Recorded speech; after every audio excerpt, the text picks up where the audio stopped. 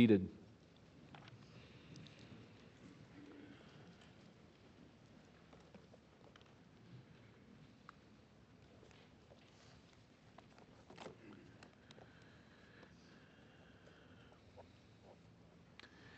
King Louis XIV ruled France as absolute monarch for 55 years until his death in 1715.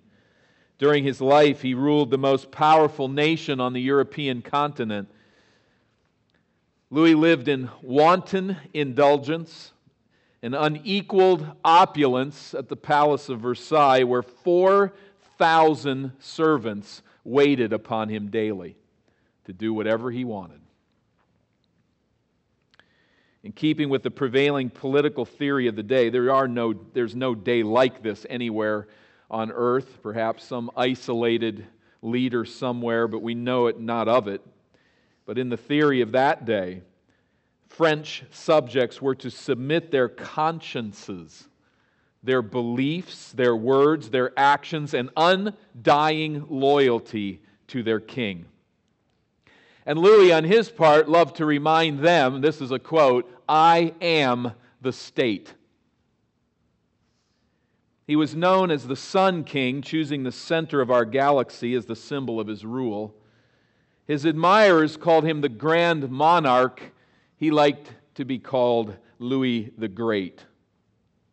Indeed, achieving greatness seems to have been Louis' supreme ambition in life. But as with all mortals, there comes a time when our mouths are stopped, our bodies are laid to rest, and our legacies are left for others to decide. Jean-Baptiste Massillon was chosen to deliver the king's funeral oration. He was chosen to address Louis XIV's legacy. Massillon was a respected official in the Roman Church. He'd frequently preached for Louis at Versailles. He was a soft-spoken, a gentle, articulate preacher with a reputation for convicting sermons, particularly at funerals. But what a daunting task this was. What would the preacher say? How does one eulogize an absolute monarch, widely regarded as the greatest man on the planet? I'm going to leave that question aside for a while. We'll return to it, but we enter onto similar territory as we return to 2 Chronicles 35 today. I invite you there if you're not there already, but 2 Chronicles chapter 35, we encounter here the death of King Josiah. In a manner of speaking, the books of the Chronicles are a compilation of funeral orations for the kings of Israel. They're not merely that. They are much more, but they are at least that, are they not? Some kings were greater than others, but the legacy of every king is objectively judged by God as that king having done what was right or what was evil. The focus is not, remember, on the righteous standing God imputes to sinners who trust Him for the forgiveness of sins. That's not the idea of he did what was right. In the books of the Chronicles, the legacy of the kings is considered in terms of how the king represented God's chosen people and how he led God's chosen people to honor their covenant with God. To that end, he did what was right, or he did evil, serving the gods of this world. So as we come to 2 Chronicles 35 at the end of the chapter, how would you eulogize King Josiah if asked to speak at his funeral? Well, you know we've already gotten a start, don't we, right from the beginning. In chapter 34, verse 2, he did what was right in the eyes of the Lord. The Lord has already spoken. Josiah was a man who led the nation rightly to God, who honored the Lord in his life. But how great was Josiah? How should he be eulogized? What legacy did he leave? Now, this is obviously far more than an academic question, and I think for those that are awake and you're thinking through this, you've already begun to track that way, haven't you? Because we know there is coming a day when our tongues will be stopped and our bodies will be laid to rest and our legacies left for others to decide. Funerals serve as stark reminders of our mortality. They also remind us of our final accounting before God and man. We leave a story behind. Ultimately, this narrative recording the last acts of Josiah's life and the public response to his death is recorded to teach each of us to walk wisely and faithfully with our Lord. Beginning at verse 20 of 2 Chronicles 35, we find Josiah's death in battle depicted for us here. And then we find the latter half of this section, the response to his death. But the details of that death beginning with this phrase in verse 20, after all this, when Josiah had prepared the temple. Now that might seem like an innocuous phrase. It doesn't really mean a whole lot, but just creating some transition. But in fact, this transitional phrase is extremely important. It reminds us of Josiah's faithfulness to the Lord in cleansing the land, in restoring true worship at the temple. But the phrase looms even larger when we consider that the books of Chronicles highlight the rule of 5 kings, all of whom supported God's temple in some way. We have the stories of King David and Solomon take up about 40% of the text of these books.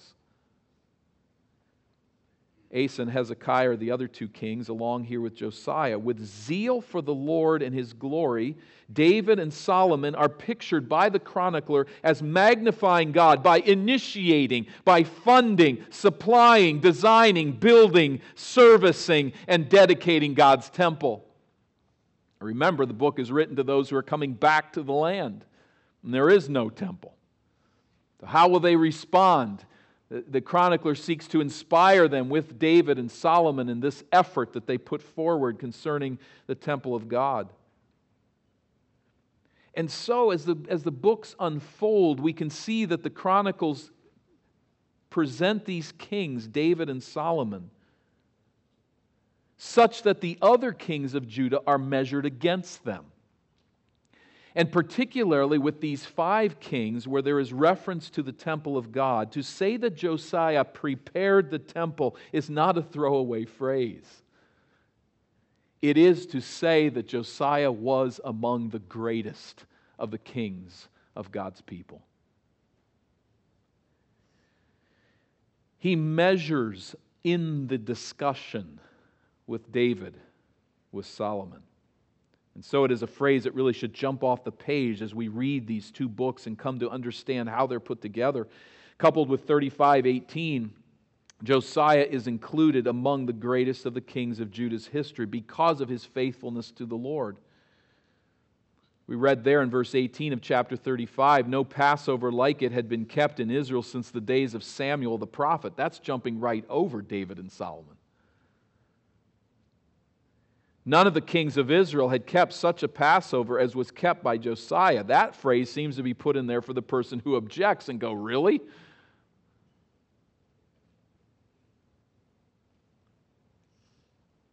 All of Judah with the priests and the Levites, all of Israel were present, and the inhabitants of Jerusalem celebrating this Passover. This king celebrated Passover, and this king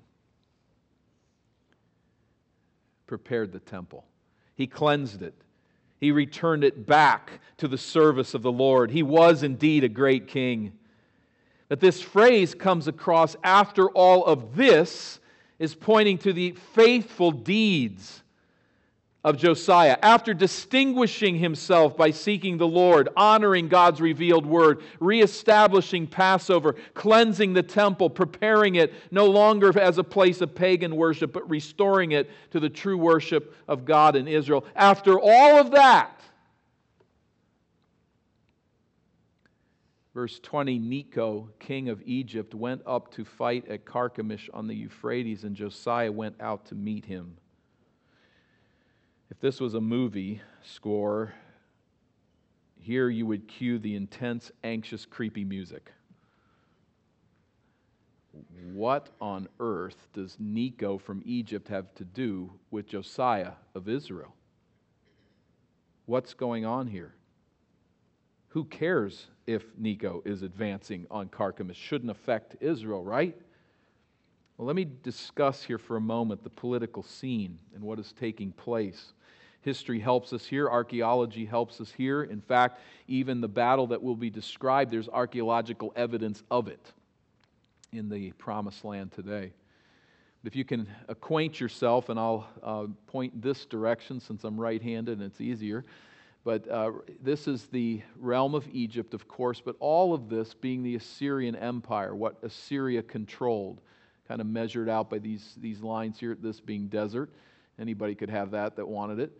But this is the Assyrian Empire, and we have the Pharaoh of Egypt making his way up to Carchemish. What is going on here? What is taking place? The Assyrian Empire was crumbling. 5 years earlier, the Babylonians had begun to kick back. They had begun to kick back from Babylon, and they defeated Ashur. Then they pushed the Assyrians to Nineveh, their capital, and captured it. Then they pressed them to Haran, and they pushed them away from there. So the Babylonians were delivering blow after blow after blow. Assyrian king Ashur-uballit retreating to Haran. Here, King Nabopolassar from Babylon sets Assyria down yet again. The empire is crumbling. And the picture that I get with this, it's like an old boxing champ that has never lost a fight. He's knocked everybody out.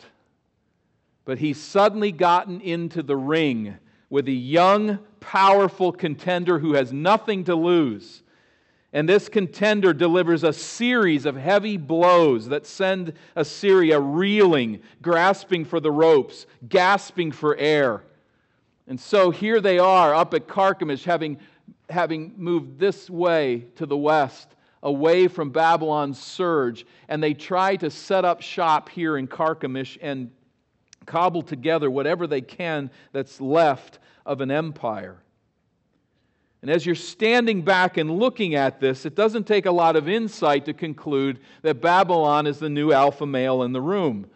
And Egypt decided, this is my time to stop them. So Egypt's newly crowned Pharaoh, Necho II, determined to unite with Assyria's king Ashur-uballit against Babylon's crown prince Nebuchadnezzar at Carchemish. Here is where Egypt says, I will defeat Babylon with the aid of Assyria that is crumbling, and Egypt will be king of the hill. It's a simple thinking that's taking place here. We read in the text of Scripture that Josiah went out to meet him. Now this makes a little more sense, doesn't it? Let's add to that sense. So back up here on this map, moving from Egypt up to Carchemish, how do you get there? Well, Egypt has learned one thing. They don't like mixing their armies with water, right? And they haven't developed a great fleet, a navy, and so there's only one way up there. You're not going to go through the desert. You're not going to go by sea. You're going to go right along the coastal plain on the way up to Carchemish. But on that coastal plain, remember, there is a pass, an area where you must pass through a mountain range. It's a low-lying mountain range, but it's pretty substantial. So coming up this coastal plain, there is that center pass called the Megiddo Pass through these mountains, and this isn't the whole pass, isn't this long, but it would enter into this Jezreel Valley, this flat valley. So Necho is marching up with his armies, entering down, now narrowed through this pass in this mountain range to get onto this flat area. Why? Just because it allows for quick access northward to Carchemish. On this ridge, Josiah moves from the capital of Jerusalem along this ridge, comes into the valley at the Megiddo Pass and says, "You're not moving,"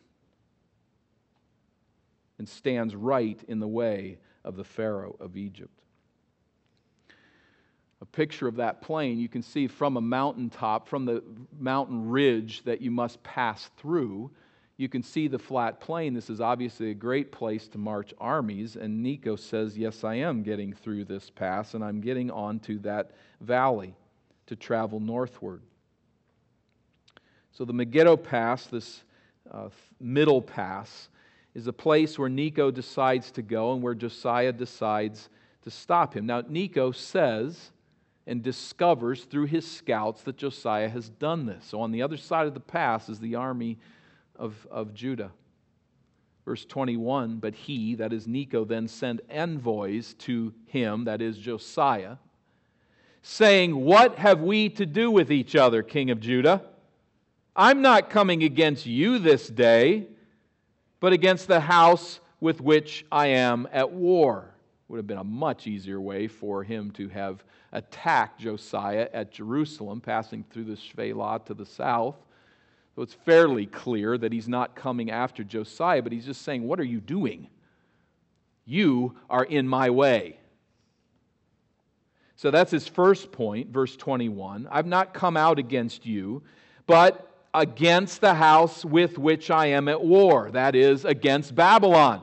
That's who I'm after here. His second point is very surprising to us, naturally. Verse 21, and God has commanded me to hurry. Cease opposing God, who is with me, lest he destroy you.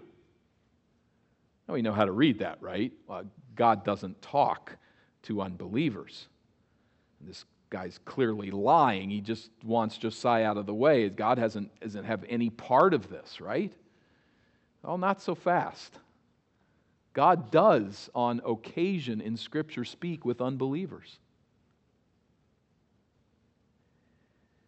He at times declares His will, and if you think about it long enough, you can probably come up with some examples where that takes place.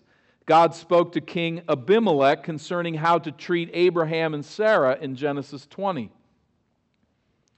In Matthew 27, the wife of Pilate had a dream warning her that messing with Jesus was a very bad idea. This was truth that came to unbelievers occasionally. It's rare, but it happens. And from everything we can determine, Necho is declaring God's warning that this will not end well for Josiah if he does not permit the Egyptian army to pass. This is God's people that Josiah is leading. But the message is sent to him that in this case you do not serve the purposes of God by standing in the way of the Egyptian army. Now we don't know why. The text does not tell us, but Josiah takes his stand between Necho and Carchemish and declares in effect, you will not pass. Now let's for a moment get into Josiah's thinking here. It's not difficult to do with what we know that God has revealed in His Word to the kings of Judah. God repeatedly instructs them, do not depend on pagan armies. Do not draw up alliances with those who despise God. Always depend upon me, and I will win your battles. This has been drilled into the kings of Judah. Many of them have rejected it. But Josiah certainly understands this. There are powerful armies, Egypt, once Assyria, Babylon, that surround this land and constantly pass up and down through it. So what is Josiah doing? Has he willfully defied God? I don't think so. It seems much more in keeping with who Josiah is, with what we've seen of him, to conclude that he believes he is relying wholly on the Lord. He's relying on God to win his battles. He has stood up against the Egyptian army. Surely God will reward this courage and this faith in him. No other alliances. Now we don't know, maybe there's something going on between him and Babylon, but it's not stated in the text, so it's really irrelevant. He seems to believe that standing on his own against this enemy, he is doing what God wants him to do and relying on God alone. So despite Necho's warning, verse 22, Josiah did not turn away from Necho. Rather, he disguised himself in order to fight with him. That is, he takes on the garb of a regular soldier and joins in among his troops to fight against the king so that he wouldn't be identified as the king. Everybody go after him. He did not listen to the words of Necho from the mouth of God. Now there the narrator speaks. This isn't just in the mouth of Necho saying, God told me to destroy you. Now the narrator, the biblical narrator, is speaking. He did not listen to the words of Necho from the mouth of God.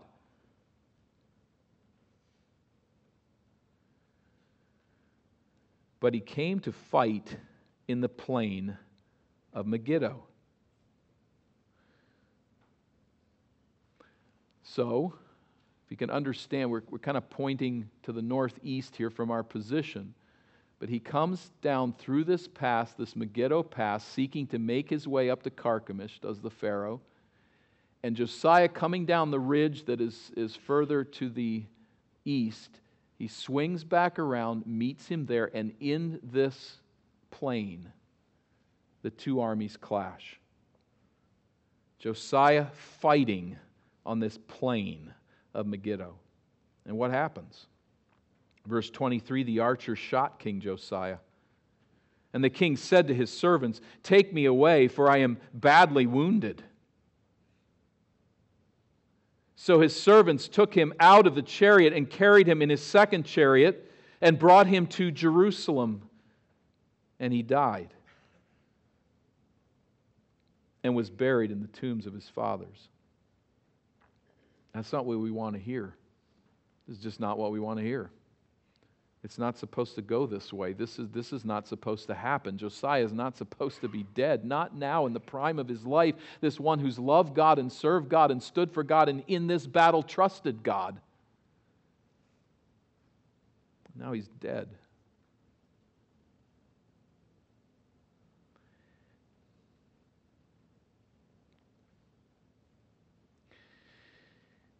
It's a stunning development, and as we'll look here in a bit, Israel mourns bitterly. The key indicator as to how we should interpret Josiah's death is, for those that have biblical knowledge, a sense of deja vu right about now. Haven't I heard this story before? This sounds so familiar.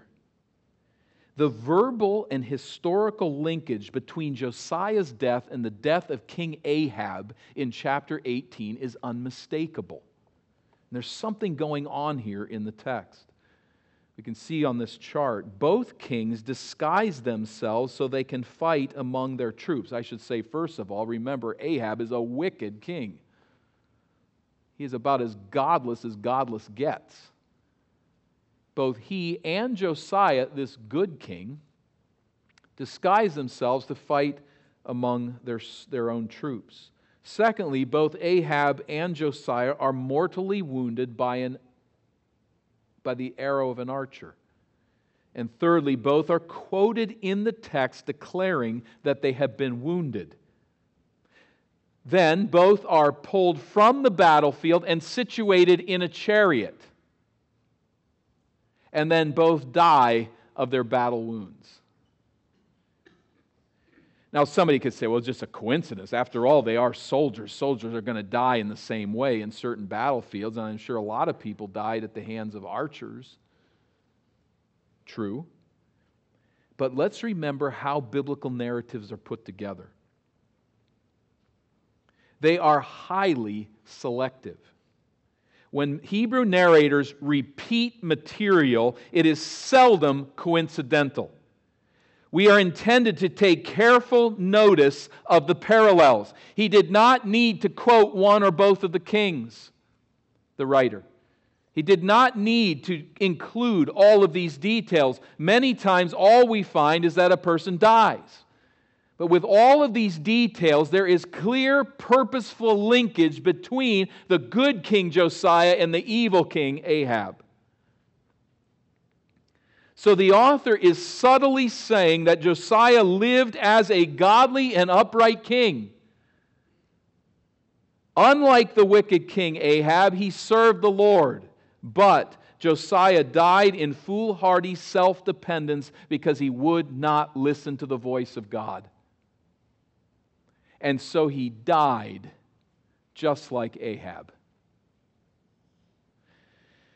Josiah's death serves as a helpful warning to us as we relate to the Lord. His death warns us never to think that serving God faithfully renders us immune to the consequences of moral folly.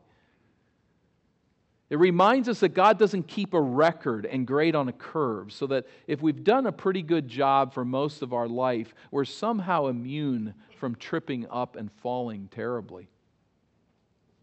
Serving God with zeal and experiencing His blessing does not render us invincible in the outworking of whatever we choose to do. By God's grace, we will press forward with courageous resolve. It's not the courage of Josiah that's the problem here. It's not the desire that he has to serve the Lord. It's not the confidence that he has in God to deliver him from this terrible army. That's not the problem. The problem is we must never permit ourselves to live independently of God. And that's what he did. We can serve God faithfully. We can even develop something of a track record of trust and dependence upon Him, and then think that we can run our own show. Because of what we've accomplished, we trust in ourselves, and we don't need God's Word. This is what Josiah did, and this is what he teaches us. We are at all times dependent upon God's Word. Never can a faithful track record excuse disregard for the will of God. It would seem indeed that many discredited pastors capsize their ministries by failing to heed this very warning from Josiah's life, as do many churches. Never until our eyes are shut in death are we free from the wonderful grace of God's Word, and we thank Him for it. We trust His Word at all times to the end. Josiah's foolish overreaching, his failure to seek the Lord, cost him his life, and thus it cost Israel her faithful and capable king. This does not mean Josiah's lifelong fidelity to God and skillful service to the nation was deleted from anyone's memory, not by any means. To the contrary, the text moves at the middle of verse 24, which is where I'd like to divide the verse, to the response to Josiah's death. We have a description of his death to this point, and now we note that Israel mourns for and eulogizes her fallen king. Verse 24, all Judah and Jerusalem mourned for Josiah. There was an outpouring of grief for her fallen king. He was indeed a great man, and everyone recognized it, as did the great prophet Jeremiah, verse 25. He also uttered a lament for Josiah, and all the singing men and singing women have spoken of Josiah in their laments to this day. They made these a rule in Israel. Behold, they are written in the laments. This book of laments, we do not have it ourselves now. It is no longer extant. But in this book, there is a mandatory record of celebrating the legacy of Josiah. I mean, that's greatness.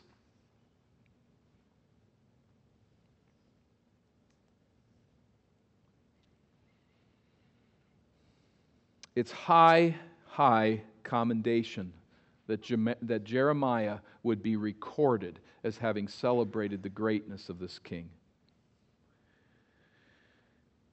A national lament. We don't really have cultural context to understand such a response to one's death. but it is very significant. It is high praise, reminding us of David's grief when Jonathan fell in battle. This lament for Josiah is real, and he is remembered. When the faithful, biblically ordered Anglican Bishop J.C. Ryle died at age 84 in June of 1900, he was noted to be at his funeral a singularly faithful man to the Scriptures. Canon Hobson declared at that funeral, at Ryle's funeral, that few men, I quote, "few men in the 19th century did so much for God, for truth, and for righteousness among the English-speaking race." More simply put, Ryle's successor said this: he was a man who lived so as to be missed. He was a man who lived so as to be missed. There was grief in that chapel as there was grief in Jerusalem because a truly great man of God had died. Josiah was missed. And I think as a general rule, the more self-dependent, self-gratifying, and self-glorifying our lives, the less people will care when we are gone. The end goal is not to make people miss us, of course. That's ridiculous. The goal is to so live that life itself is Christ and dying is gain. When we live a Christ-centered rather than a self-centered life and serve the cause of the gospel, we leave behind a legacy that matters whether we're king or pauper. What matters is that our small lights draw attention to the great light, who is God Himself. Josiah did that, while at the same time reminding us that he was not the ultimate king, was he? In the end, on this fateful day, he did not heed the voice of God.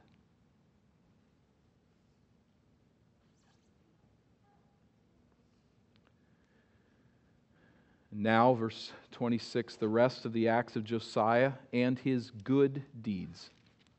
Again, not his self-righteousness, not how he earned his salvation to heaven, but his good deeds in behalf of the nation as God's representative king, according to what is written in the law of the Lord, and his acts first and last, behold, they are written in the books of the kings of Israel and Judah. There are laments to him that the nation was required to remember and recite, to sing, remember this great king, and his annals are in his acts are in the annals of the kings of Israel and Judah. He was a great king and widely remembered, and in the books of the Chronicles, elevated to the level, in some respects, of David and Solomon. One who you remember, as we looked at it a couple of weeks ago, who kept Passover alive, such that 3 kings after and 70 years of captivity, the Israelites came back and established Passover in the land. This was a great king, a truly great king whose legacy we should celebrate. He was among the greatest, the most faithful of kings, standing on this level with the greatest kings of Israel. But this then, as we think on his greatness as well as his flaws, this brings us back, by way of illustration, to Jean-Baptiste Massillon, who was chosen to deliver Louis the Great's funeral oration. How does one eulogize an absolute monarch widely regarded as the greatest man on the earth? What do you say as a preacher of the gospel? Louis's funeral was held at the magnificent Parisian Cathedral of Notre Dame. The nave, the auditorium, was lit by a single candle placed next to Louis's ornate coffin. Massillon walked ritually, slowly, up to that candle and extinguished its single thin flame, symbolically, to say that the great monarch was gone. The hushed crowd sat expectantly in that darkened room. And Massillon paused to heighten the anticipation. What words would this humble preacher marshal to exalt the greatness of the greatest of all absolute monarchs. He pierced the silence with these words: "Only God is great." Only God is great.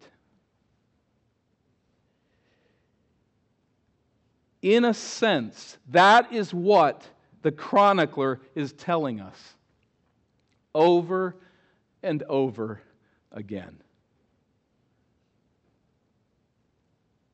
All flesh is as grass, and all its glory is like the flower of the field, which withers and fades away. There were indeed great kings in Judah. There were indeed good kings in Judah. But they were all flawed, including Josiah. God's covenant with David to seat on his throne a king who would rule forever leaves us yearning for that king as this last righteous king of Judah passes away. As Josiah is laid to rest, we thirst for the king who will reign forever because he earns no wages of sin. It is finally over 6 centuries after Josiah's death that a young man and his family move into a town across the Jezreel Valley within walking distance of Megiddo Valley and Pass. His name is Jesus of Nazareth. He's of the lineage of King David. He's a son of Josiah. The Jesus of Nazareth who lives in this place does not falter in life, but he fulfills all righteousness.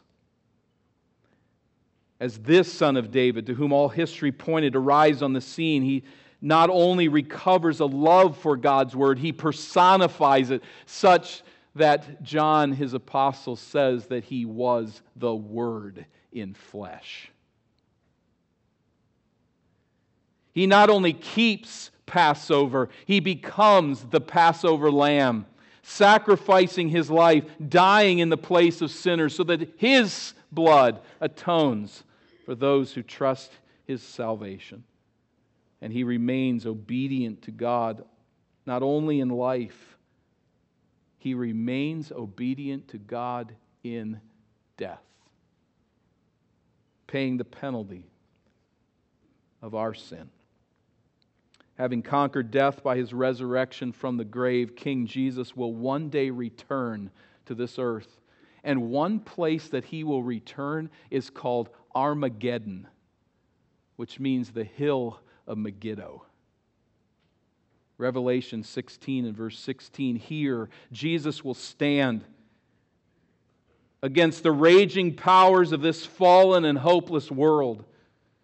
He will stand against the armies of the world that long to magnify man, and he will say, "You will not pass."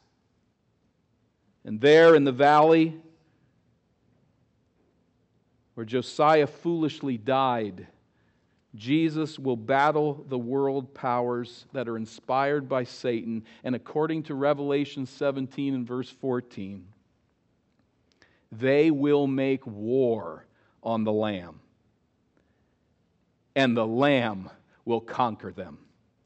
For he is Lord of lords and King of kings, and those with him are called the chosen and faithful.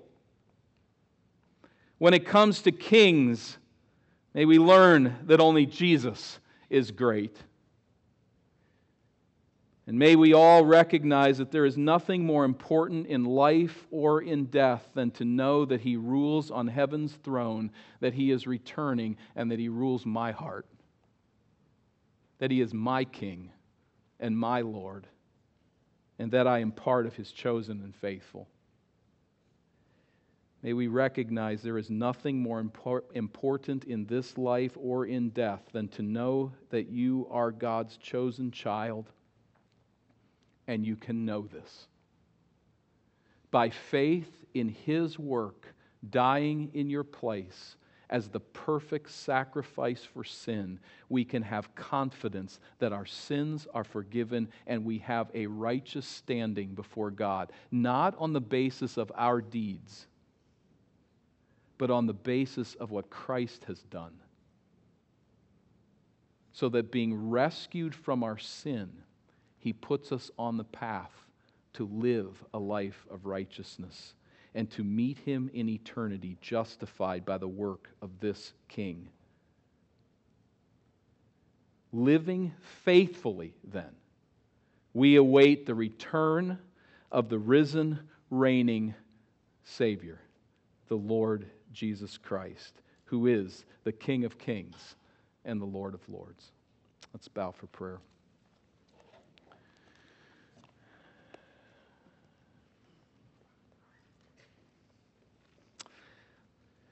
Lord, again, it is so clear to us that You wrote this book. As You weave together and patch together and paint the picture through the centuries, we see that You've had the script in hand from the very beginning. So we sung of that today.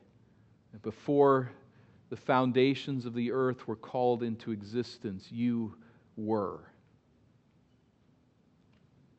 You live in an eternal now, and You have from eternity past scripted the text of human history. We praise You as we celebrate our Savior and His risen power and His return. We pray, God, that You'd bring Him quickly, that You'd permit that day to come. But until then, that we would be faithful, constant, relying upon You for our righteousness, but living lives of faithfulness and honor. Not so that our names are praised at any particular time in this life or after we're gone, but that we might know the joy of walking in fellowship with You, and that we might be faithful to who You are as our light and our salvation and our hope. And we do pray for that day when Christ will come and will stand at Armageddon against the powers of this world, and will defeat them and establish His millennial kingdom. This is how we see it, how we understand it. And Lord, with all our confusion and what we don't understand, we know that Christ is risen and coming again. And I pray that there would be a response in each heart that is heeding this word today to respond to who Jesus is and what You are teaching us by Your Spirit, that we might live lives that are great in the best sense of the word, a greatness that reflects that only God is great, a joy and a gladness that revels in the truth that Christ is crucified, risen, reigning, and returning. May we center our hope there to the glory of Your name. Through Jesus we pray.